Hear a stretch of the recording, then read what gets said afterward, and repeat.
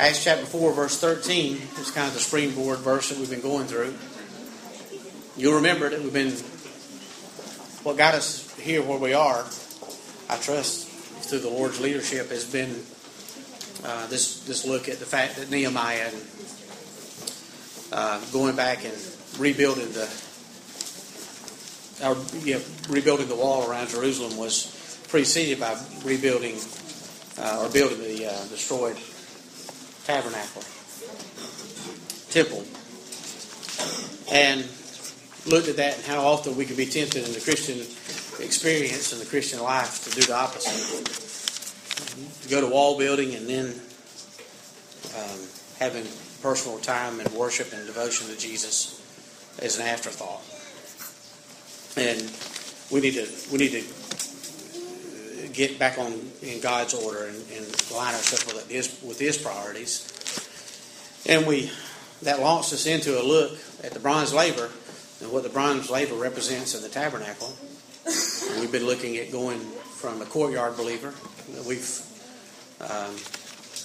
and going into a place of communion with the Lord and intimate fellowship with Him.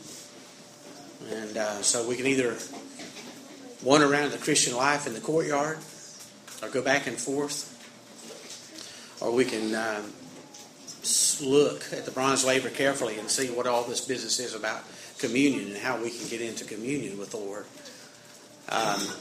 And we've gone over and looked at that. We've looked at the characteristics of a person in communion, and we've looked at also the criteria for moving into communion at the bronze laver. All hinges on what goes on at the bronze laver. We're already saved.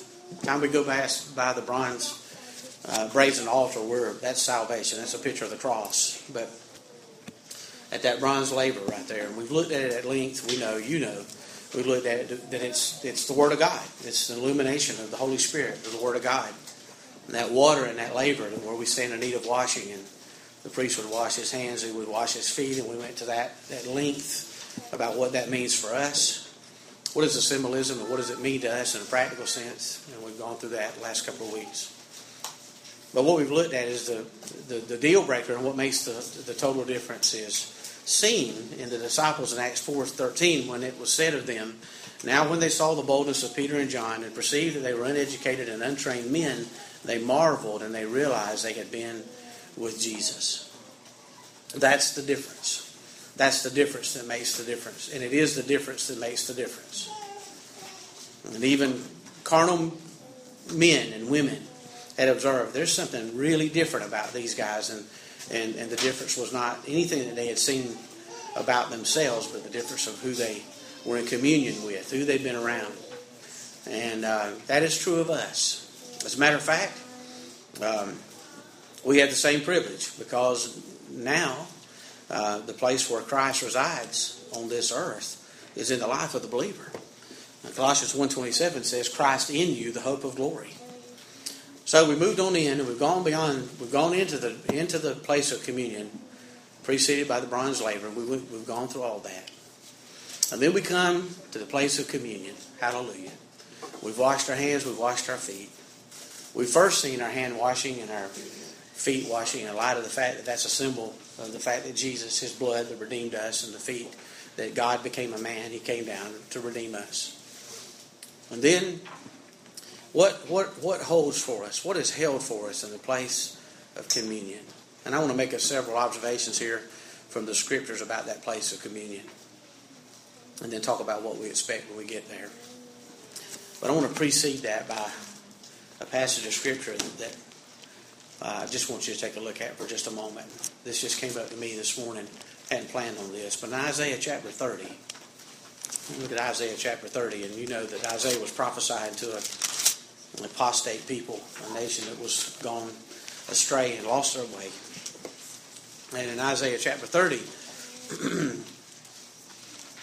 something said here that just certainly applies, the Bible applies to every time. And it says in verse 8, "Now go write it before them on a tablet, and note it on a scroll, that this may be for a time to come, forever and ever, that this is a rebellious, chill people. lying children, children who will not hear the law of the Lord, who say to the seers, do not see, and to the prophets, do not prophesy to us right things. Speak to us smooth things and prophesy deceits. Get out of the way, turn aside from the path that caused the Holy One of Israel to cease from before us. You could take the Holy One of Israel and insert the name Jesus there. Cease from Him being before us. We don't want to hear from Him. And we know that when we're told what we want to hear, it's almost always at the expense of what we need to hear. And the Lord has a word for us here in this issue of communion. And let's abandon our thoughts as best we can. Let's humble ourselves before Him and see what He has to say. But what can we expect in that place? Well, one thing, in the place of communion, we can expect transcendent joy. Transcendent joy. Why is it transcendent? Because it has nothing to do with our circumstances. It is a joy and a grace that's imparted by the Lord that does not hang, not is contingent, and is not dependent upon in any way, shape, or form our circumstances. As a matter of fact, it's best known, best displayed, and best testified to when it's in spite of them. That there's a joy that happens in the life of a believer in communion. Regardless of what's going on the outside, there's an inner grace operating on the inside. Nehemiah, chapter 8, verse 10, it was said of Nehemiah and his crew. Let's go look at that. And that's certainly appropriate because Nehemiah is the book from which we really God started all this. But if you go look at Nehemiah, and you'll remember this verse. You've heard it before. You've heard it quoted. I would suspect many times. It's chapter 8, verse 10. It's a time when they got the law out, and Ezra read the law. He read the Bible to them. Basically, as a matter of fact, parenthetically, that's the reason we often, when we read a passage of Scripture in our worship time, we stand in respect, because that's what they did here. In verse 5, it says they stood when he opened the book. And they listened. And it says there that he said to them, go your way, eat the fat, drink the sweet, and send portions to those from whom nothing is prepared. For this day is holy to our Lord. And do not sorrow, for the joy of the Lord is your strength. The joy of the Lord is your strength. But look at the context. Where did that joy come from? Look at it. In verse 11, so the Levites quieted all the people, saying, be still, for the day is holy. Do not be grieved. And all the people went their way to eat and drink, to send portions. And here's their rejoicing. They rejoiced greatly because they understood the words that were declared to them. Their joy is they heard the word of God and they understood it. They heard the word of God and they received it. They had open hearts. They were ready. They weren't trying to modify it or contort it or recommend things to God to speak to them or help God out. They just heard the pure word of God. They received it and they understood what they heard, and that was the basis of their rejoicing. Hallelujah. It should be no less for us. Is that nothing but the illumination that comes and the understanding that comes for those who dare to stay at the bronze laver long enough to get it? Those who dare to stay at the bronze laver long enough to be illuminated by the Word of God and then understand what we hear and apply it. Hallelujah to His name. So it's transcendent joy that we can expect in communion. Joy, not because of, but yes, dear ones, joy in spite of. Look at John 15:11. Get ready. We're going to jump all over the Bible again this morning, if you will. John 15:11. These things I have spoken to you, that your joy may remain in you, and that your joy may be full. It's been said before that happiness depends on happenings, but joy is an outward expression of an inward delight that has nothing to do with happenings. And boy, everybody wants to be happy. One of the most famous songs on the radio right now is Happy. Happy, happy, happy. And I was sitting there thinking, boy, that's a puny happiness because it has everything to do with the circumstances that are going on around you and has nothing to do with the grace that's been purchased and bought and understood and received in you. Jesus said, I spoke this that you may have joy. These are my last words. This is my last will and testament before I go to the cross. I'm about to pray for you, this beautiful prayer, so that you'll have a transcendent joy. You can walk not in a joy that's like mine, but you can walk in my joy. And then love. Love. Love is experienced there. Love is understood there. In that place of communion. Look at John 15:9. As the Father loved me, I also have loved you. Abide in my love. If you keep my commandments, you will abide in my love, just as I have kept my Father's commandments and abide in his love. It doesn't mean that if you keep my commandments, you will receive my love. It means that if you keep my commandments in communion, you will abide in it. I love you no matter what. But look what kind of love it is. And we went through a series back when we used to meet in the gym on the love of Christ, the love of God, on the love chapter, 1 Corinthians chapter 13. That just eternally blessed me. Eternally. And we looked at this verse in our sojourn there, and look at that. Look at the character and nature of that love. As the Father loved me, I also have loved you. Amazing. The love relationship that exists between God and his Son is the same love relationship that exists between the Son and his children. Did you hear that? The love relationship that exists between the Father and the Son is identical to the love relationship between the Son and we, his bride. How long has that relationship been? How long have the Father and the Son loved each other? Forever. In eternity past. It means that God's love for you and I did not start on the day we were born or born again. But God's love for us has always been and always will be. I don't understand that, but hallelujah, I believe it because the Bible teaches it. And in the courtyard, we abide there. It's a sustaining grace that we abide in.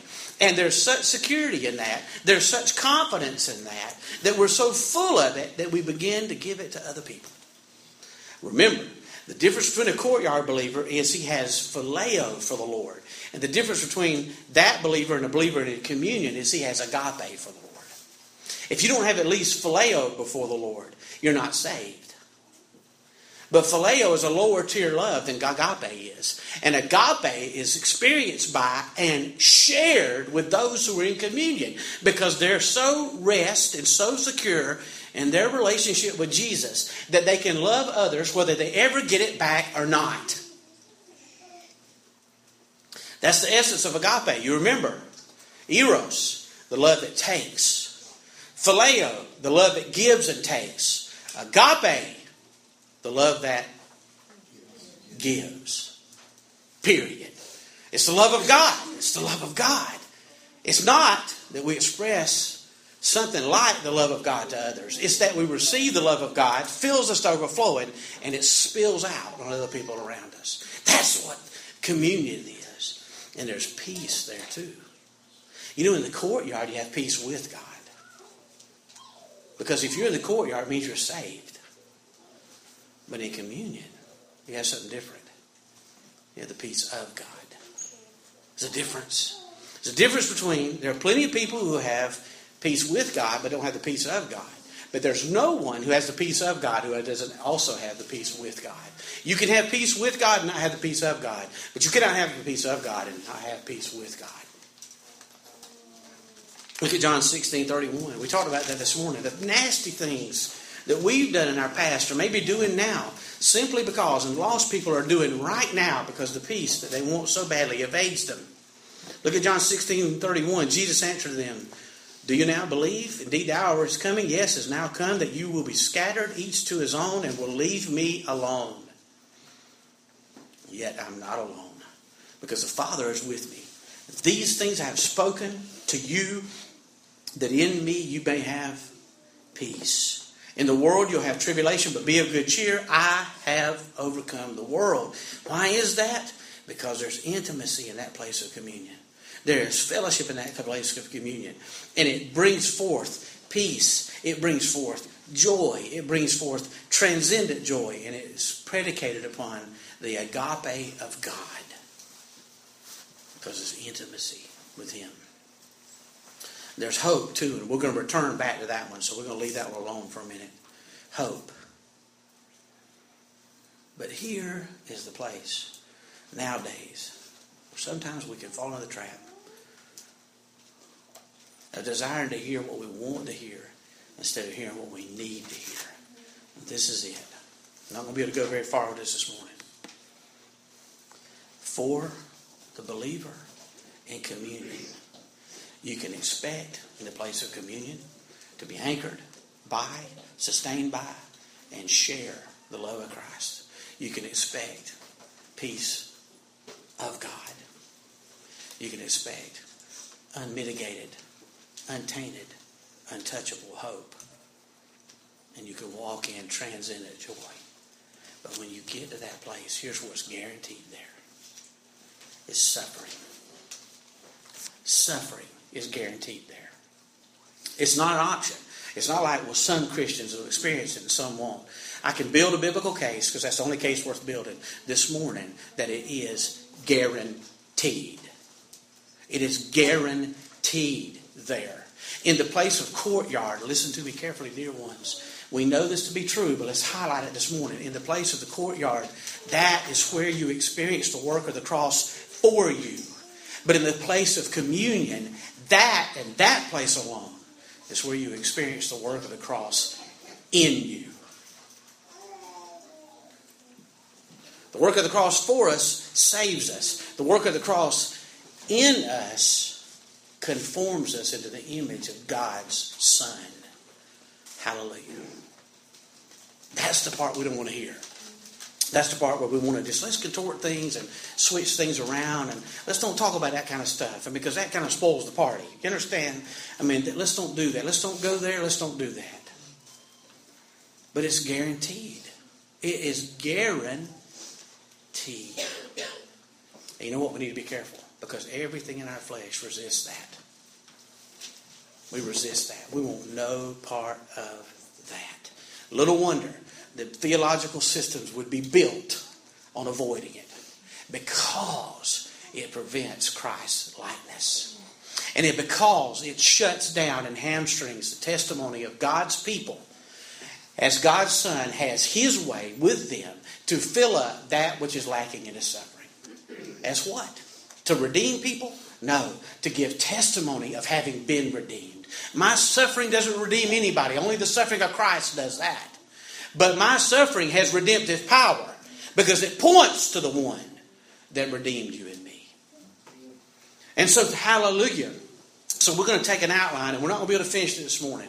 But we're going to outline this, and I hope every message I craft it this way, or God does. We're going to look at revelation, we're going to look at illustration, and we're going to look at application. Every time you study the Bible, think about that. What does it reveal? How is it illustrated in the Scriptures, and how do we apply it? So revelation, illustration, application. Revelation, illustration, application. Revelation, illustration, application. And so now let's look at the revelation. And the title of the message this morning is, Do Not Think It Strange. Do not think it strange. And let's go to the first place that we go there for the revelation of this issue of suffering. And that is a place we've been before. But let's go to 1 Peter chapter 4. Can you do it with me? 1 Peter chapter 4. And we're going to look at verses 12 through 16.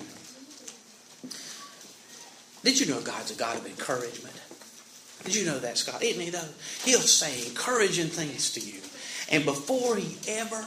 And by the way, even though we're talking about suffering here, I don't know of a syllable in the Bible that's bad news for God's elect. I don't know of a one. If you know of something in the Bible that's bad news for God's people, I appreciate you to show it to me, because I can't find it. It's just not there. It's nothing but good news coming from heaven. But it's honest news too, isn't it? And look at this. 1 Peter 12. And look how he starts it. Beloved. Y'all recognize that word? You recognize it? This is my beloved Son, in whom I'm well pleased. At the baptism. This is my beloved Son, Peter. Hush and listen to him. Mount of Transfiguration. And now, because we're in Christ, he says the same thing about me and you. You're beloved. Oh, what a way to start the rest of it. Listen, you can receive it. People don't care how much you know until they know how much you Well, the same is true with our relationship with the Lord. Beloved, listen, beloved. Do not think it strange concerning the fiery trial, which is to try you, as though some strange thing happened to you. If that's not the playground for the devil, I don't know what is. When the suffering does come, he exploits that right there and says, what in the world is this? Is this the way God treats his people? You have a dysfunctional God. You're a dysfunctional family. You're a member of a dysfunctional religion. You've got a dysfunctional confession. What is wrong with you? And then you can turn on the television and people everywhere will talk you out of the suffering that God has ordained for his own. Do not think it strange concerning the fiery trial, which is to try you, as though some strange thing happened to you. But rejoice to the extent that you partake of Christ's sufferings, that when his glory is revealed, your glory may be revealed with exceeding joy. If you are reproached for the name of Christ, blessed are you, for the Spirit of glory and of God rests on you. It reminds me of when Jesus was baptized. The Bible says the Holy Spirit lit on him like a dove. There's a grace. Donald Gray Barnhouse, I've got a commentary he did on Romans. It took him 12 years to teach it on the radio. They put it in book form. It's 4 volumes. I understand about 10% of it. And what I don't understand, it sure does sound good. And almost every pastor has a commentary by Donald Gray Barnhouse. It's the greatest commentary on Romans I believe I've ever read. And his wife died at an early age. And he had young children. And coming back from the funeral, he was trying to illustrate for them the death that they just experienced. Their hearts were broken. And they pulled up to an intersection. And they were sitting there at the intersection. And he's before the Lord. Lord, show me something. Give me something. And an 18-wheeler passed by. Because they were stopped. And they had the right of way. And the shadow of the truck went across their car. He said, little ones, let me ask you a question. Would you rather be hit by the truck? Or would you rather be hit by its shadow? Oh, its shadow, Daddy. Well, that's what your mother just experienced. She went through the shadow of death. And just as surely as that shadow didn't harm us sitting in that car, it didn't harm your mother either. Because she's cradled in the arms of Jesus. Amen to that. Amen. And said, listen, the suffering of this present age is not worthy to be compared to the glory that follows. On their part, he's blasphemed, but on your part, he is glorified. Patient endurance under trial fashions us into the image of God's Son and gives testimony to the credibility of our confession. It is his Son. Our faith was not forged in a palace. Our faith was born on Calvary's hill. Our Prince went to the cross. Let's be careful about this. Let's be careful about this. This is not self-imposed suffering. This is not like we just go through the rest of our life looking for ways to make us suffer. It's not that at all.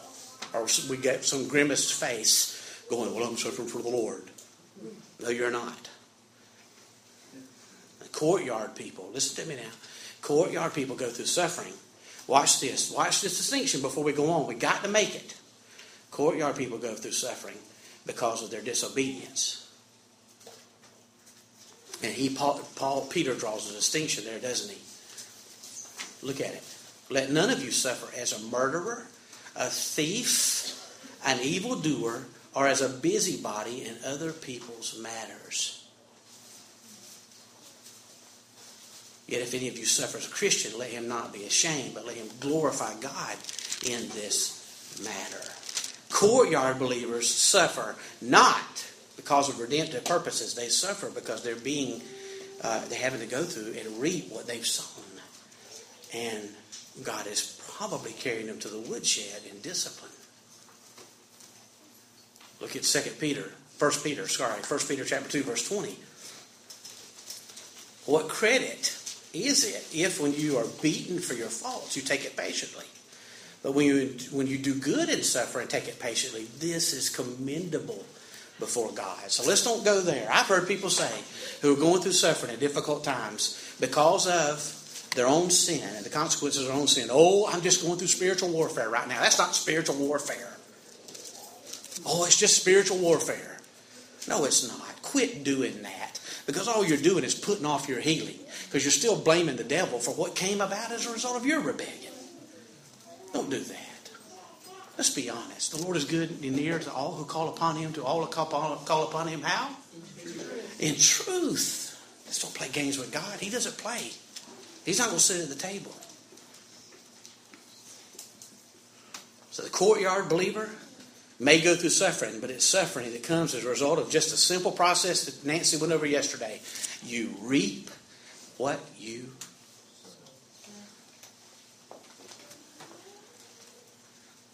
suffering in the middle of God. Now, isn't that something? Here is the piano part, and we're not told this, and we're often led astray. Suffering on the part of a believer who is in communion is not an indication that they're outside of God's will, but it's the very testimony that they're in it. There is suffering that comes as a result of being in the center of God's will. There is, isn't there? Revelation. It is. Okay? It's there, isn't it? Isn't it there? Isn't that just the Christian life? Look at Acts chapter 14, verse 21 to 22.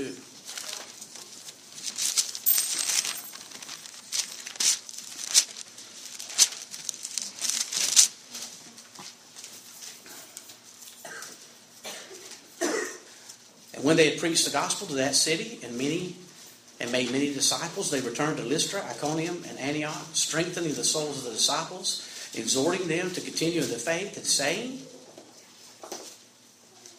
we must, through many tribulations, enter the kingdom of God.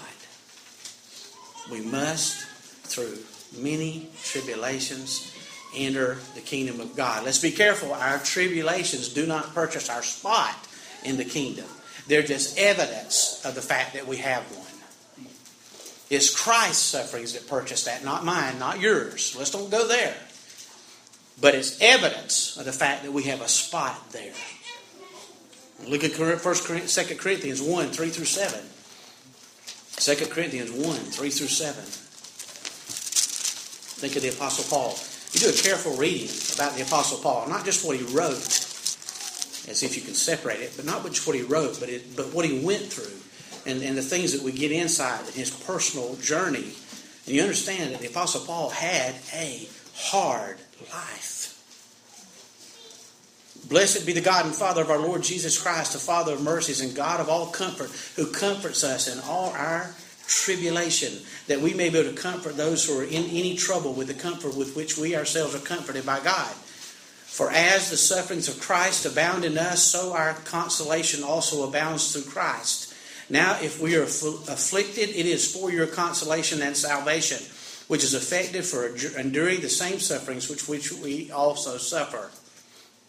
Or if we are comforted, it is for your consolation and salvation. And our hope for you is steadfast, because we know that as you are partakers of the suffering, so you will be partakers of the consolation. What was it like? For we do not want you to be ignorant, brethren, of our trouble which came to us in Asia, that we were burdened beyond measure, above strength, so that we despaired even of life. The Apostle Paul despaired of living. Now, do you know of anybody who had a greater understanding, other than Christ himself, of the Christian faith, and was given a greater revelation than the Apostle Paul? And yet this man, who knew Christ intimately, and had an understanding that God graced him with, despaired of living. If you despair of living this morning, I want you to know that you're in good company. Because that happens to the Christian. We are partakers of the suffering of Christ. But look at the grace. Yet we had the sentence of death in ourselves, that we should not trust in ourselves, but in God, who raises the dead, who delivers us from so great a death, and does deliver us, in whom we do trust, that he will still deliver us. You also helping together in prayer for us, that thanks may be given by many persons on our behalf for the gift granted to us through me. We need to be praying for one another. That's why the prayer requests come in, and we encourage you. Put it there. If you despair of living, I anonymously put a prayer request in this church a few years back that I was despaired of living, and put anonymous on there. And I had people praying for me. I wanted you to pray for me. It's a rough time, a low ebb. I'm going to tell you that right now. There could be somebody here this morning that is just like that. You despair of living. I want you to know something. It is a myth. It is a lie. It is pop psychology to say that God will not put on you more than you can bear. Oh, yes, He will. He certainly will. Look at what He just said. Look at, for we do not want you to be ignorant, brethren, of our trouble which came to us. We were burdened what? Beyond measure and above my strength to handle it. Paul said. Does that line up with God will never let you put on anything more than you can bear? No. That would be great thinking if it weren't for the Bible. God makes it clear. That's the whole point. And by the way, can you bear anything? Really? I mean, really? Whatever you think you can bear, you're fooled into thinking that. Me too. I've been there. I know what it's like to despair of living as a Christian. But I know this. The communion that came out of that, I wouldn't take nothing for. There's a better way of saying that probably. I'm sorry. I wouldn't take anything for it. I know God better now as a result of that than I knew Him before.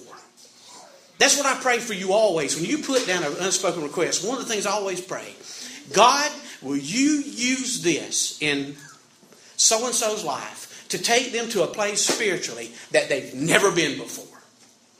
And if that means the suffering needs to go on for a season, your grace will be sufficient.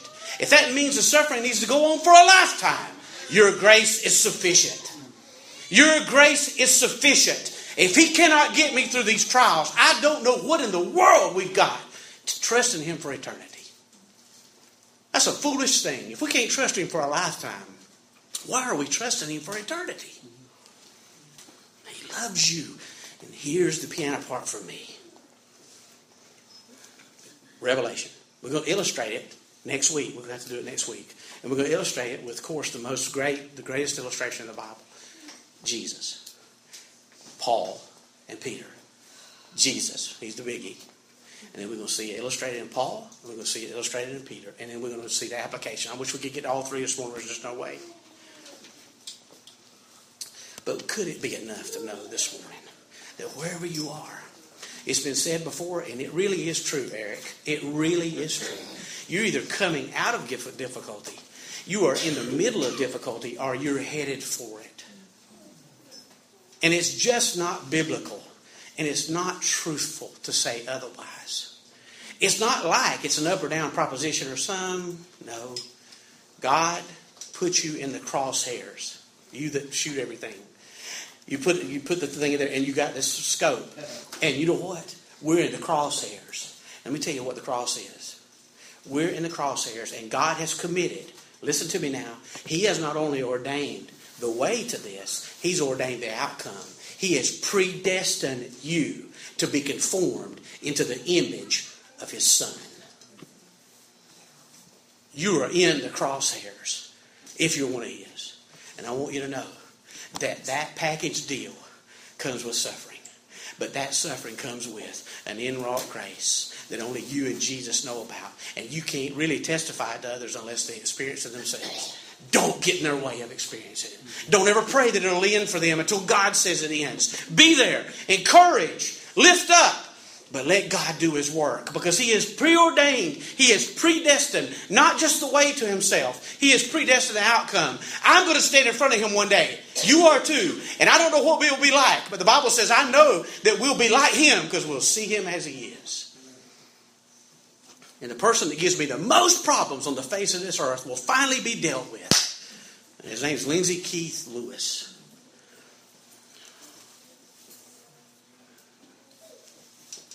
Hallelujah. Amen. But here's the grace. Let's go to Romans. chapter 8. And we're going to close with this, and we'll prepare the Lord's Supper. Oh, man. Romans chapter 8.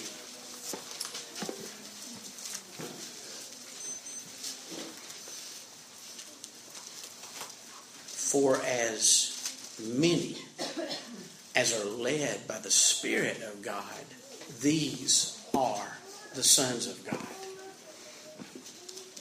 Now, I know we're just jumping into Romans chapter 8 in the middle of what is arguably one of the greatest chapters in the Bible. If you're led by the Spirit of God, you're the son of God or daughter. Where are you led to? Verse 36 of Romans chapter 8. As it is written, for your sake we are killed all day long, and we are accounted as sheep for the slaughter. You are led post the work of the cross for you to walk in and experience the work of the cross in you, so the resurrected life of the Savior can have his way with you and me. But here's the piano part for me. This is it for me. Who is it? This is Paul's emphasis here. Who is it that does the leading? That's the question.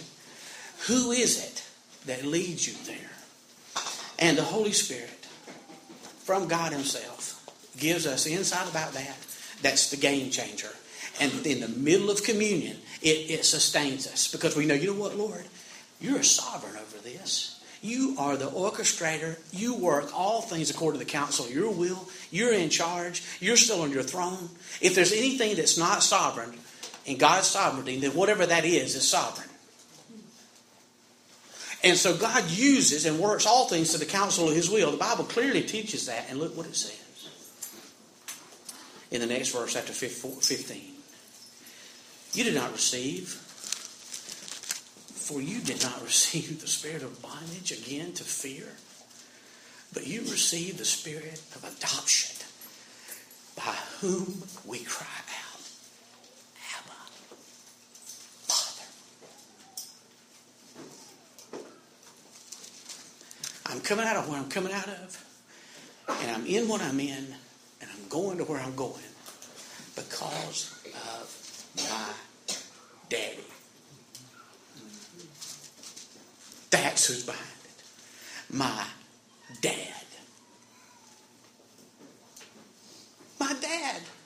You think that my dad is going to lead me to a place I don't need to go? You think that my dad is going to lead me to a place that ultimately is not for my good and his glory? Do you think the Bible is lying when it says that all things work together for good to them who love the Lord and who are called according to his purpose? And that purpose is that whom he foreknew, that he predestined to be conformed to the image of his Son, and whom he predestined, he called, and whom he called, he justified, and whom he justified, he glorified. And therefore, if God be for us, who can be against us? Amen. God is for us. We're no longer enemies anymore. We're not at odds with him. Could it not be said that the worst thing that could ever be said about somebody is that God is your enemy? Is that not the worst thing that you could ever hear? God is your enemy. And guess what? When he offered his Son on the cross, at that moment, I was his enemy. I was without strength, ungodly, a sinner, and God's enemy. And then he says, if we were enemies, that through the cross we were reconciled to God. Much more, now having been reconciled, we shall be saved by his resurrected life. I have his life within me. The Emmanuel's blood flows through my veins. I have the mind of Christ in my brain. Hallelujah. And whatever you're going through right now, whatever you're in right now, we'll dip into the application to say this. Whatever you're in right now, if you're a child of God, you're led by the Spirit of God. And if you're led by the Spirit of God, you're led by not just a big, giant, unknowable, cosmic God out there, some force, but a personal, triune God that adopted you into His family. And now you have the right to call Him Daddy. That is who orchestrates this. I want you to know, dear one, whatever you're about to head into, whatever you're going through now, if you're coming out of something, until you go back in for your next turnaround, ask the Holy Spirit to put people in front of you who need to hear and receive the comfort that you received while you were in the middle of your mess. Use it for God's glory. Give testimony. Because I want to tell you something right now. There's not an enemy marshaled against us that hasn't already been defeated. The world, the flesh, the devil. Done. God is for us. Who could be against us? And there's nothing on earth. There's no principality, no power, no things past, no things present, nor things to come that is going to thwart God's purpose and conforming you into the image of His Son. Nothing. Thank you, Daddy. So that's why we take the Lord's Supper, isn't it? One of the reasons is to just relish, just swim, get lost, drown this morning in the grace of God. Let God dunk you into His grace and don't come up for air. Just suck it in, the grace of God this morning, expressed by the Son of God on the cross of His Son and validated by His resurrection. We're going to celebrate that with the Lord's Supper. Brian's going to come. We're going to pray. Brian, will you come and lead us? Father, we thank you, Lord. It's been appointed to us to suffer. It's not something that you just spring on us, but you give us a heads up about it. And I pray that we'll keep our heads up. That's so important, isn't it? That we're led by the Spirit of God. And that same Spirit who leads us, moves us to call you the same thing your Son called you in the Garden of Gethsemane on the eve of His great suffering that makes victory in ours possible. And that is Abba, Father. Oh God, bring that home into our spirit. Bring that home into our spiritual DNA in a practical way, in a fresh way this morning. And anchor us thereby. And please help us to enter into the place that you've already ordained for us in that place of communion. Intimacy with a great and, yes, hallelujah, through your Son, knowable God. Thank you, Jesus. We love you and worship you. And thank you that we can sit at your table with a place card and a spot reserved for us from the foundation of the world.